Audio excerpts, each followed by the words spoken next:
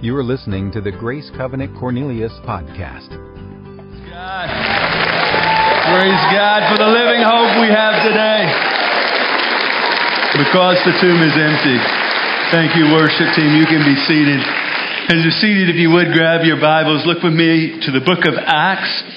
Matthew, Mark, Luke, John. We come to the fifth book of the New Testament, the book of Acts. You can take the sermon notes there if you'd like to follow along. How many of you love comeback stories? Like where there's no possibility of a victory, where there's absolutely, like all of the odds are stacked against someone, yet the tables turn and somehow what appears to be defeat is turned to victory. Man, I love those kind of stories. They stir excitement, they stir energy, they stir faith within us. I mean, stories like the story of Walt Disney. How many of you are familiar with that name? Walt Disney. Early on in Walt's career, there was one of his authorities who told him this line, "You have absolutely no good ideas." Can you imagine that? You know the rest of the story. Walt never gave up on his dream and created this character today that we know as Mickey Mouse. And as a result of that, there's some $98 billion industry built around Disney World. Here's another great turnaround story. In the early 60s, there was a young man who was attending Bob Jones University, and it was there that the authority himself, Bob Jones, told this young man, he says, "You'll never amount to anything to preach the gospel." Want to guess who that man was? Dr. Billy Graham. How many of you know that's a bit of a turnaround story? Or the turnaround story of Michael Jordan, one of the great athletes ever to play the game. When he was a sophomore in high school, 5'11", he was rejected from the varsity team, and he was told this: "You're not tall enough to play the game." How many of you are glad he didn't believe that lie or buy into that line? I mean, he went on to lead the Chicago Bulls to 6 national championships. Maybe one of what's now being billed as one of the greatest comeback in sports history is what happened last weekend at Augusta, Georgia, as Tiger Woods won the Masters there in Augusta, Georgia, along with unfortunate personal marriage issues, back injuries took their toll. By May 2016, Tiger Woods, the great golfer, had actually fallen out of the top 500. 18 months later, he was 1,193rd. I didn't even know they ranked him that low, but that's where he had come to. After healing from a spinal fusion, he became competitive again in 2018, securing his first tournament win in more than 5 years, a 5-year drought. Last weekend, he returned to Augusta, where it all began for a great comeback, for a reversal, for a victory. Now, as amazing as all these comeback stories are, I believe that none compare to what happened on Resurrection morning. I think it's the absolute greatest comeback story of all times. I mean, Jesus had been beaten, rejected, and crucified. They took his lifeless body, they laid it in a borrowed tomb. To secure the tomb, not only was it sealed, but some soldiers were posted to guard the tomb. How many of you know that's an impossible assignment? They were posted to guard the tomb because the religious leaders were afraid that Jesus' followers, his disciples, would come and steal the body. But all the strategies of hell and the plans of man could not stop the resurrection. We have this comeback story, this great reversal. Out of the jaws of defeat, suddenly there was stunning and life-changing victory. Jesus transformed the cross and the tomb from a memory of defeat to a memorial of victory. What appeared to be the end was actually the beginning. What appeared to be a hopeless situation for the disciples became a place of hope. And what's interesting for me, down through the years, there have been numerous scholars who've set out to disprove the resurrection. Like it's just a farce. Obviously it couldn't happen. Obviously when someone's dead for 3 days, they don't get up out of the grave. They set out to disprove the resurrection. What's interesting is as they gathered all of the facts, they actually moved from being doubters to believers. They actually moved from trying to disprove the resurrection. They came to a place where they said, we can't deny it. Obviously, Jesus got up out of the grave. And the resurrection is not merely important to historic Christian faith. Without it, there would be no Christianity. It's the singular doctrine that elevates Christianity above all other world religions. And the founder of every other major religion died and was buried, and that was it. End of the story. Well, we know to be true of Jesus is He died, He was buried, and on the third day, He was resurrected to life. His place of death actually became a place of victory. Today you can actually travel to the Holy Land. I've been there numerous times. You can go to the very site where Jesus was placed in a borrowed tomb. And I've been in there numerous times, and I can tell you it's empty today. Why? Because Jesus got up from the grave. Come on, can I get an amen on that? When He resurrected on the third day. Well, Peter, one of Jesus' disciples, Peter would have been a first-hand eyewitness to that of Jesus' resurrection. He was the one who denied Christ. He was there when Christ was crucified. Not only that, he had interaction with, numerous times before Jesus ascended to the Father, he had interaction with Jesus. So 50 days after the crucifixion, we have the day of Pentecost. What happens in Acts chapter 2? The Holy Spirit that was promised by Jesus was poured out on the day of Pentecost. And because of the supernatural phenomenon of what was happening on the day of Pentecost, a large crowd of people gathered just to kind of check out what's happening. Like, wow, this is pretty crazy, pretty wild. I mean, when wild things happen, crowds gather, right? So there's this large crowd that's gathered, and Peter says, well, I think I need to tell them the Jesus story. I need to tell them, I need to share with them my own experience of what I saw, what I experienced, and how it's changed my life. And so as we come to Acts chapter 2, what we actually have here, and what we're going to read this morning, is a portion of Peter's story. Again, this is not something he's heard about that he's telling others. This is something that he's actually seen. Something that he's experienced. Again, now he's telling his story. Acts chapter 2, verse 22. The text is on the screen. You can follow along. Men of Israel, listen to this. Jesus of Nazareth was a man accredited by God to you by miracles, wonders, and signs which God did among you through Him, as you yourselves know.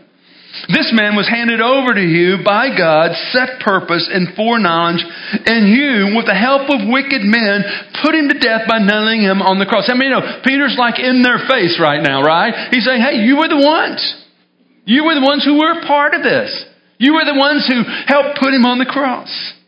But it didn't end there. Verse 24, But God raised Him from the dead, freeing Him from the agony of death, because it was impossible for death to keep its hold on Him.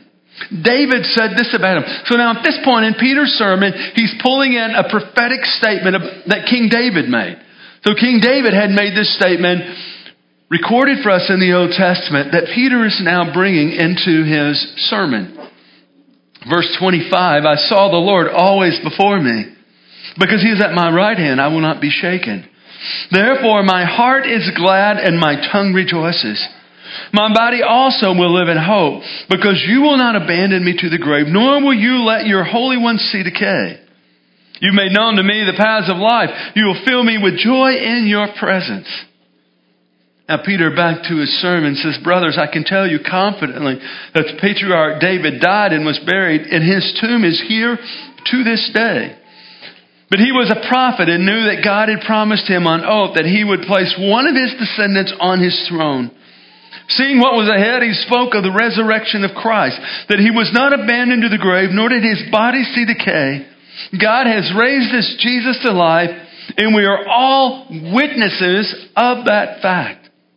Exalted to the right hand of God, He has received from the Father the promised Holy Spirit, and has poured out what you now see and hear.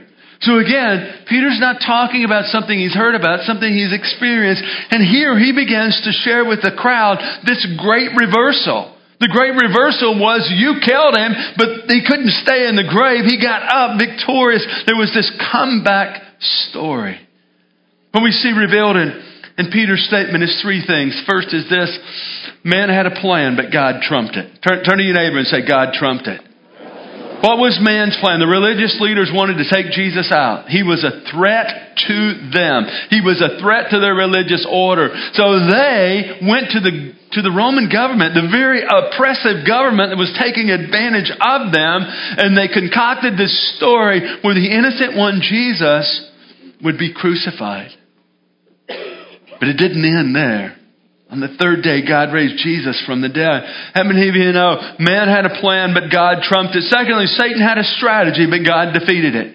What was Satan's strategy? Really simple. He wanted to end the plan of redemption. He wanted to end the plan of salvation that God had set in order. What he didn't know is that his plan was going to backfire on him. Colossians chapter 2 verse 15 says this, that Jesus disarmed the powers and authorities, and he made a public spectacle of them, triumphing over them by the cross, through the cross. So the cross appeared to be an instrument of death, but it really made way for victory. Here's the third statement. Death appeared to be the end, but God reversed it. Like victory was snatched from defeat. Although the religious leaders asked Pilate for a group of soldiers to guard the tomb, and they had it sealed, on the third day Jesus made a comeback, and it's forever changed history. So today the resurrection of Jesus is not just a historical fact. It is a proven historical fact. I could take the rest of our time this morning and I could give you statement after statement that would be proof of the proof of the resurrection. But more important than that, and what I want to conclude with this morning, is I want to talk with you about what the resurrection means for us. Because it's one thing to know that Jesus got up from the grave, but it's another thing to know, okay, what does that mean for my life? What does that mean for my family? What does that mean as I'm processing life and the reality of this world?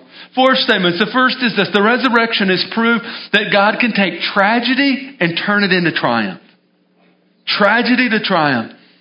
For the disciples, they had left everything to follow Jesus. Because of the authority of his teaching, because of the miracles that he performed, they were absolutely convinced that he was the promised Messiah, that he was the Son of God. I mean, how many of you know, you don't leave everything you own, you don't leave your business, you don't walk away from that unless you have some conviction, right? Well, the disciples were absolutely convinced that this was the Messiah, that he was going to overthrow the Roman rule and create a rule of peace for the Jewish people and the Jewish nation. And they wanted to be a part of that. Their plan was to rule with Jesus. They didn't understand that Jesus was going to be ruined by the Roman soldiers. What they experienced was tragedy. Their hopes was dashed. They couldn't understand if this was the Son of God, if this was truly the Messiah, how could this happen? How could he be crucified? How could he die on the cross? They were confused. They were overwhelmed with grief. But on the third day, Jesus, he reversed their tragedy and he turned it to triumph. As the resurrected Jesus appeared to the disciples, he showed them the nail prints in his hands. He showed them the wound that had been in his side. Where there had been death, now there was life. Where there had been defeat, it was turned to victory. Where there had been no hope, Jesus brought hope, all because of the resurrection. You know, when we come to places of tragedy in our lives, and it happens. I mean, tragedy happens in our world today. Tragedy happens for people who really love Jesus, like the disciples. Tragedy like the loss of a loved one that brings deep sorrow and grief. Or maybe tragedy that comes like with the loss of a job and you're wondering how in the world am I going to provide for the family? Or maybe tragedy that comes when you get the report from the doctor that's out of right field and it was not what you were expecting to hear and the diagnosis is not good and you're dealing with this tragedy. Or maybe there's a betrayal by a friend. That's a tragic experience. And what I want you to know today is what the resurrection tells us is that God can bring triumph out of the tragedy of our lives. In John 16:33, Jesus said these words on the screen. So would you read this with me? Let's read this together. I have told you these things so that in me you may have peace. In this world you will have trouble, but take heart, I have overcome the world. I think we could say here, where Jesus spoke, I think we could put in here the word tragedy. In this world you will have tragedy. And it's the reality. But notice, Jesus didn't end the statement there. What did he say? But take heart, I've overcome the world. How did Jesus overcome the world? He got up on the third day. And because of that, we can have tragedy. We can have triumph in the midst of our tragedies. I've seen this up close and personal the past 3 years. 3 years ago, my dad had a stroke. Now, my dad was a farmer, a full-time farmer, and a part-time pastor, bivocational pastor, pastored the same church for 4 years. Very active, hard worker, every day from sunup to sundown, out working on the farm, until 3 years ago he had a stroke. And the stroke disabled his physical body. Good news today, his mind's still sharp, but he no longer spends his days outside. He spends most of his days in a recliner in the front room. And what I've seen happen over the past 3 years is I've seen God bring triumph out of that tragedy. Today I see it so much different. Because this is what's happened. I've watched my dad turn his recliner into a place of intercession and a pulpit, a place of prayer and a pulpit. Every day, he's up early, he begins his day in the Word, and then he goes into prayer for me, for my family, for our larger family, for our community, the community in which he resides, and for our world. He's turned the recliner into a place of intercession, and he's also turned his recliner into a pulpit. My parents have countless people flow through their home every day. I mean, it's amazing how many folks make it through my parents' house, and there's not a single person that comes into our home or in my parents' home that doesn't hear the gospel message. Out of his tragedy, my dad is sharing the triumph. I mean, I believe that's the reality that can happen in all of our lives. Because of the resurrection, God can take those places of tragedy that you might have, and He can bring triumph in and through those. I also believe today that the resurrection is proof that God can take impossibilities and turn them to places of opportunity. Impossibilities in our lives. You know, as the lifeless body of Jesus was taken off the cross and laid in the tomb, it seemed like it was all over to the disciples. Because death is the end, right? When life goes out of someone's body, it's like we say, wow, their life is over. So it seemed like the cross in the tomb where Jesus' body was laid and the tomb was sealed, it seemed like a place of impossibility. And it's amazing how God turned that impossibility to a place of opportunity. And I think that's why the resurrection gives us hope today. Again, it's so much more than just a historical fact. It makes this statement that all things are possible with God. You know, there's a phrase that you won't find in God's vocabulary, and the phrase is this: no way. This is what I know about our God. Our God is the God of reversal. Our God is the God of comeback. Our God is a God who can take places of impossibility, places of difficulty, hard places, and turn them to places of opportunity. That's what He's doing for my friend, Pastor Luke. I want you to listen as Luke tells his own story.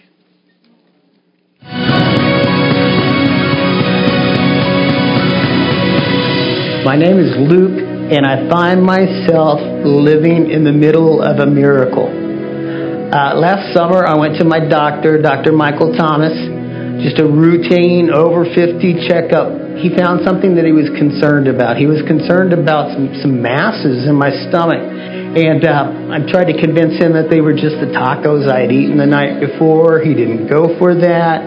He insisted that I get it tested. And on July 9th, 2018, I was diagnosed with non-Hodgkin's lymphoma. So when we were diagnosed, we decided to fight. So we gave the tumors a name, the belly bully. And we decided that we were going to beat them up. And we cried, and we prayed, and we cried more. And I didn't ask why. I didn't ask why, because why is a question that is quicksand. It just leaves you sinking in a million other questions. So I asked God, what now? Okay, we're dealing with this. What do we do, Lord? And He just said, show them how to fight with joy. Show the people how to fight with joy. So that's what I've been trying to do. I didn't know how hard that would be. But I also, I've come to realize that it's just a matter of just focusing, changing your focus and realizing, and just the way I live and what I choose to focus on, what I choose to talk about. There's joy in the little things. There's joy in my granddaughter's giggle. There's joy in a cup of soup. There's joy in the little things. But the ultimate joy comes through Christ. And you just help people see that. You help people find their joy wherever they can find it until they can find it in the arms of their Heavenly Father. That's the wild thing is just sitting in the infusion chair. You meet a lot of people and they're all hurting and they're all suffering. And you just try to give them hope. You just try to let them know that they are not the disease. Don't let it define them. That they are loved. And even in the midst of all of it, even in the midst of all the pain, there is joy and there is great hope and there is a reason to keep fighting.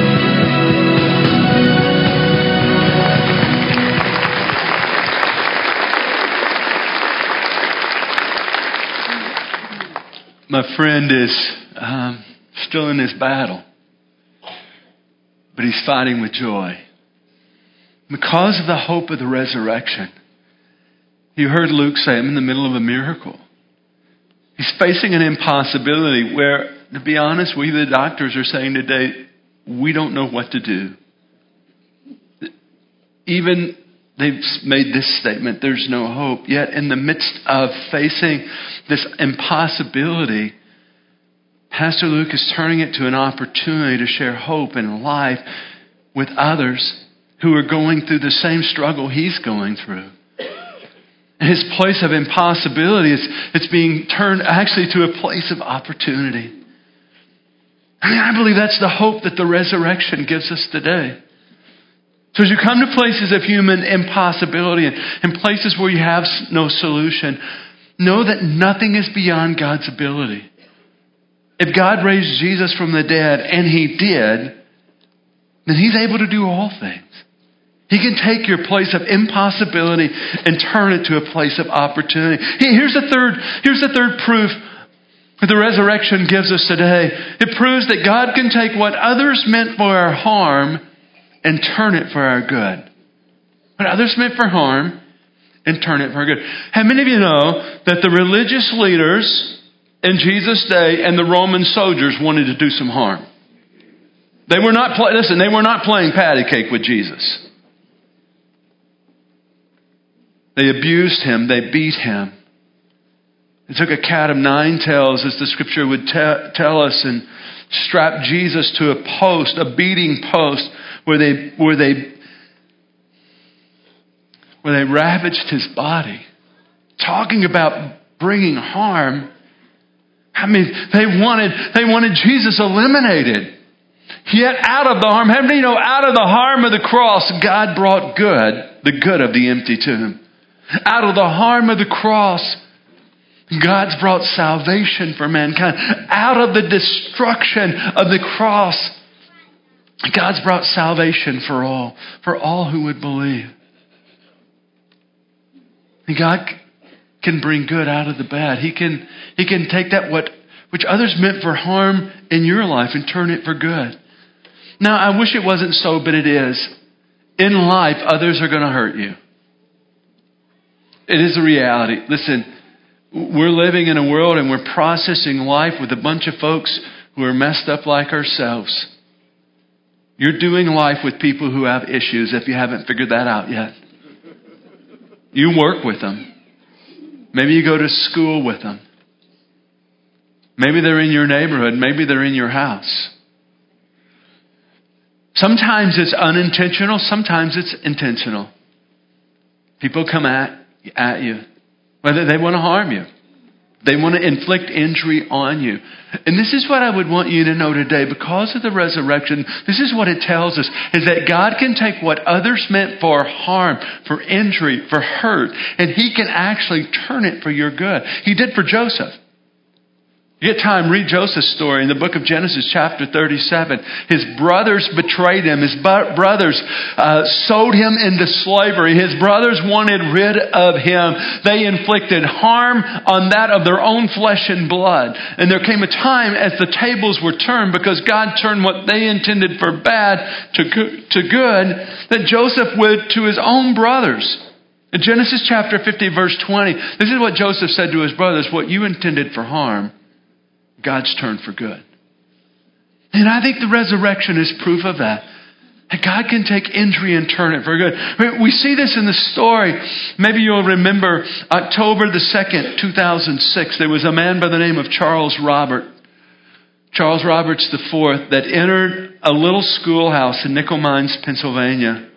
A deranged man who went on an assignment, and his assignment was to harm. His assignment was to injure others, and he did. Had several guns as he went into the schoolhouse, murdered 5 innocent schoolgirls, injured another 5 in this little community. And what's interesting in this story, and I believe this is all because of the resurrection. There was a community of people within this Amish community. There was a group of people who had come to embrace that of the resurrected Savior. They had experienced the power of the resurrection in their own lives. So what did they do? That very day, there were a group of men from the Amish community that showed up at Amy Roberts' house, who was the wife of Charles. And they came offering forgiveness, and they brought food for their family. Not only that, 5 days later, when Robert Charles was buried, there were 75 individuals who gathered at the memorial service. Over half of those were individuals from the Amish community. Many of them had buried their own daughters the day before. The result of this tragedy, this crisis that came for this little community, as the news went out across the United States, many people responded sending money to this Amish community to help them in the midst of their tragedy, to help them rebuild, to help them turn the situation around. You know what the folks in this Amish community did? They took some of that money and they gave it to Amy Roberts for her family. Talking about radical generosity. The Amish community's act of forgiveness and generosity changed the storyline coming out of this little community of Nickel Mines. Instead of the Nickel Mines tragedy, media outlets began to speak of the Nickel Mine miracle. Why? Because there were a group of people in this Amish community who had experienced Jesus. And now they were just living that. They had experienced the resurrection and the hope and the life and the grace and the forgiveness. And now they were living that out. And God took what was meant for harm and He turned it for good. And this is what I'm confident of today, is God can do the same in your life. Those places of injury, those places of hurt, those places of harm. God has the ability to turn it for your good, for your benefit. That's what the resurrection tells us. Lastly, I think the resurrection is also proof that God can take death and turn it to life. Death to life. Listen, Jesus didn't just faint on the cross. He died. Dead. Life went out of His body. Matter of fact, as the Gospel of John, and John writes of this story, he says that the soldiers came to hasten the death process of the crucifixion. And they did that by breaking the legs of those who were hanging on the cross so they could not push up to get air. So basically, they would suffocate. When they came to the first thief, they broke his legs. They came to Jesus. Scripture says that He was already dead. Therefore, they didn't break His legs. But one of the soldiers took a spear and pierced His side. And the Scripture says suddenly there was this outflow of water and blood. Well, Jesus didn't just faint death. He was dead. He was placed in a borrowed tomb. But that wasn't the end. God turned death to life. And what we know is on the third day, Jesus arose victorious over death. So today, what does it mean for us? Today, we can trade death for life.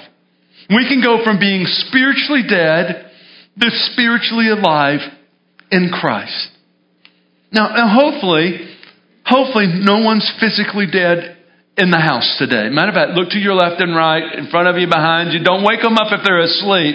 But let's make sure. Is everyone alive? Everyone's still breathing. That's good news. So in the house today, no one's physically dead, but possibly there's individuals here today who are spiritually dead. Maybe I could say it like this. You're a dead man walking. Or a dead woman walking. Because the Scripture tells us this.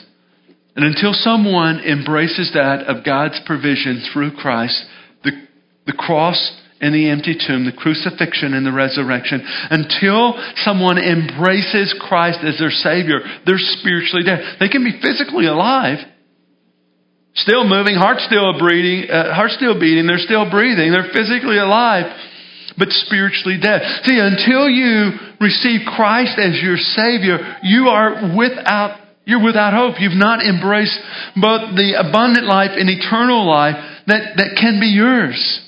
If you were to die, you would be eternally separated from God forever. Why? You're spiritually dead. But here's the good news. You don't have to stay spiritually dead. Listen to how the Scripture reads. Ephesians chapter 2, verses 4 and 5. It's on the screen. So would you read this with me? Let's read this together. But because of His great love for us, God, who is rich in mercy, made us alive with Christ, even when we were dead in transgressions. It is by grace you have been saved. The good news today is this. We can trade death for life. Because Jesus died and arose victorious. Jesus died physically so that we don't have to die spiritually. This past week I conducted 2 funerals for 2 men, a part of our church family. As you can imagine, there was grief, there was sorrow, there was heartbreak. It was great grief because great love was shared by family, friends, community. We cried, we laughed, we shared about their lives. But in the midst of their physical death, the reality of their physical death, there was great hope.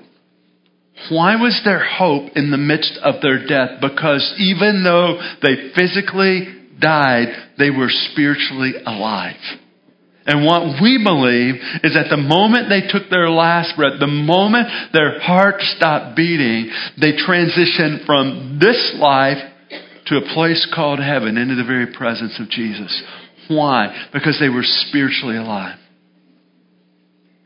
See, the good news for us today is, again, we can trade death for life because of God's grace for us. What does that mean? It means you don't have to earn it. It means you don't have to work for it. It means you don't have to be good enough to receive it. But it's God's gift. It's called the gift of salvation, the gift of life. So how do you receive that? It's really this simple. You believe that Jesus Christ was the Son of God who was crucified and resurrected. And secondly, you make a decision. You make a decision to move from dead to alive. You make a decision to receive Christ into your life as your Lord and Savior. Again, it's as simple as admitting, believing, receiving. So if you're here today and you're spiritually dead, here's the good news. You don't have to stay there. I'm going to give you an opportunity right now to move from being dead to alive. Would you pray with me? Lord, we thank you for your great love for us. For God so loved the world that you sent your Son to die that we might live.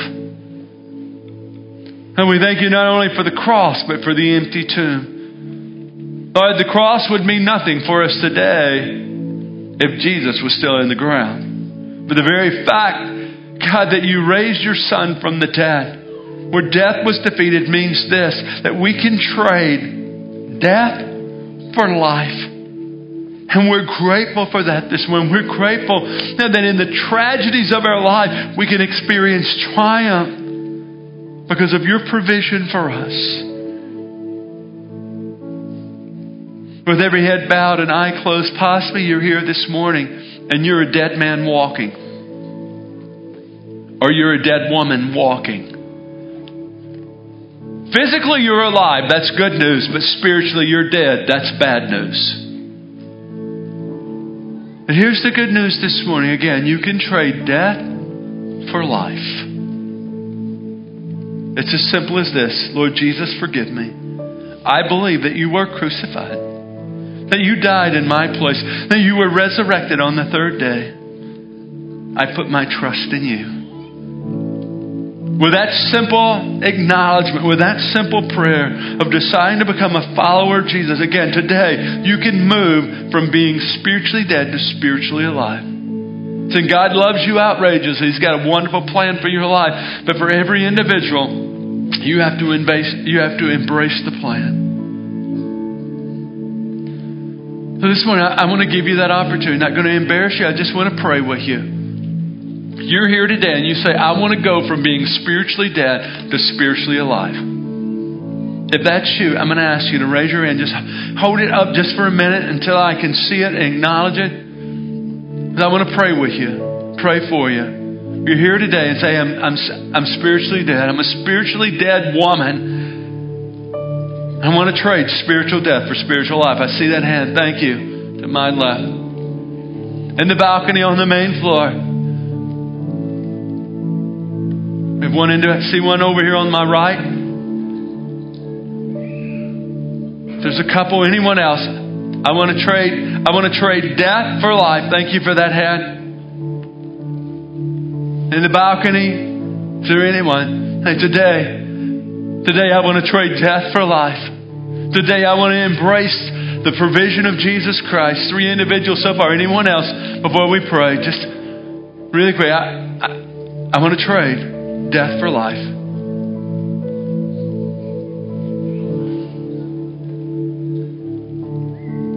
Would you join me as we pray with these individuals? 3 individuals who raised their hand. Let's pray together. Lord Jesus, thank you for dying that I might live. Thank you for getting up from the grave on the third day. I acknowledge my need of you. I ask you to forgive me of my sin. I receive you into my life to be my Lord and Savior. Today, I'm trading death for life. I choose, Lord Jesus, to follow you.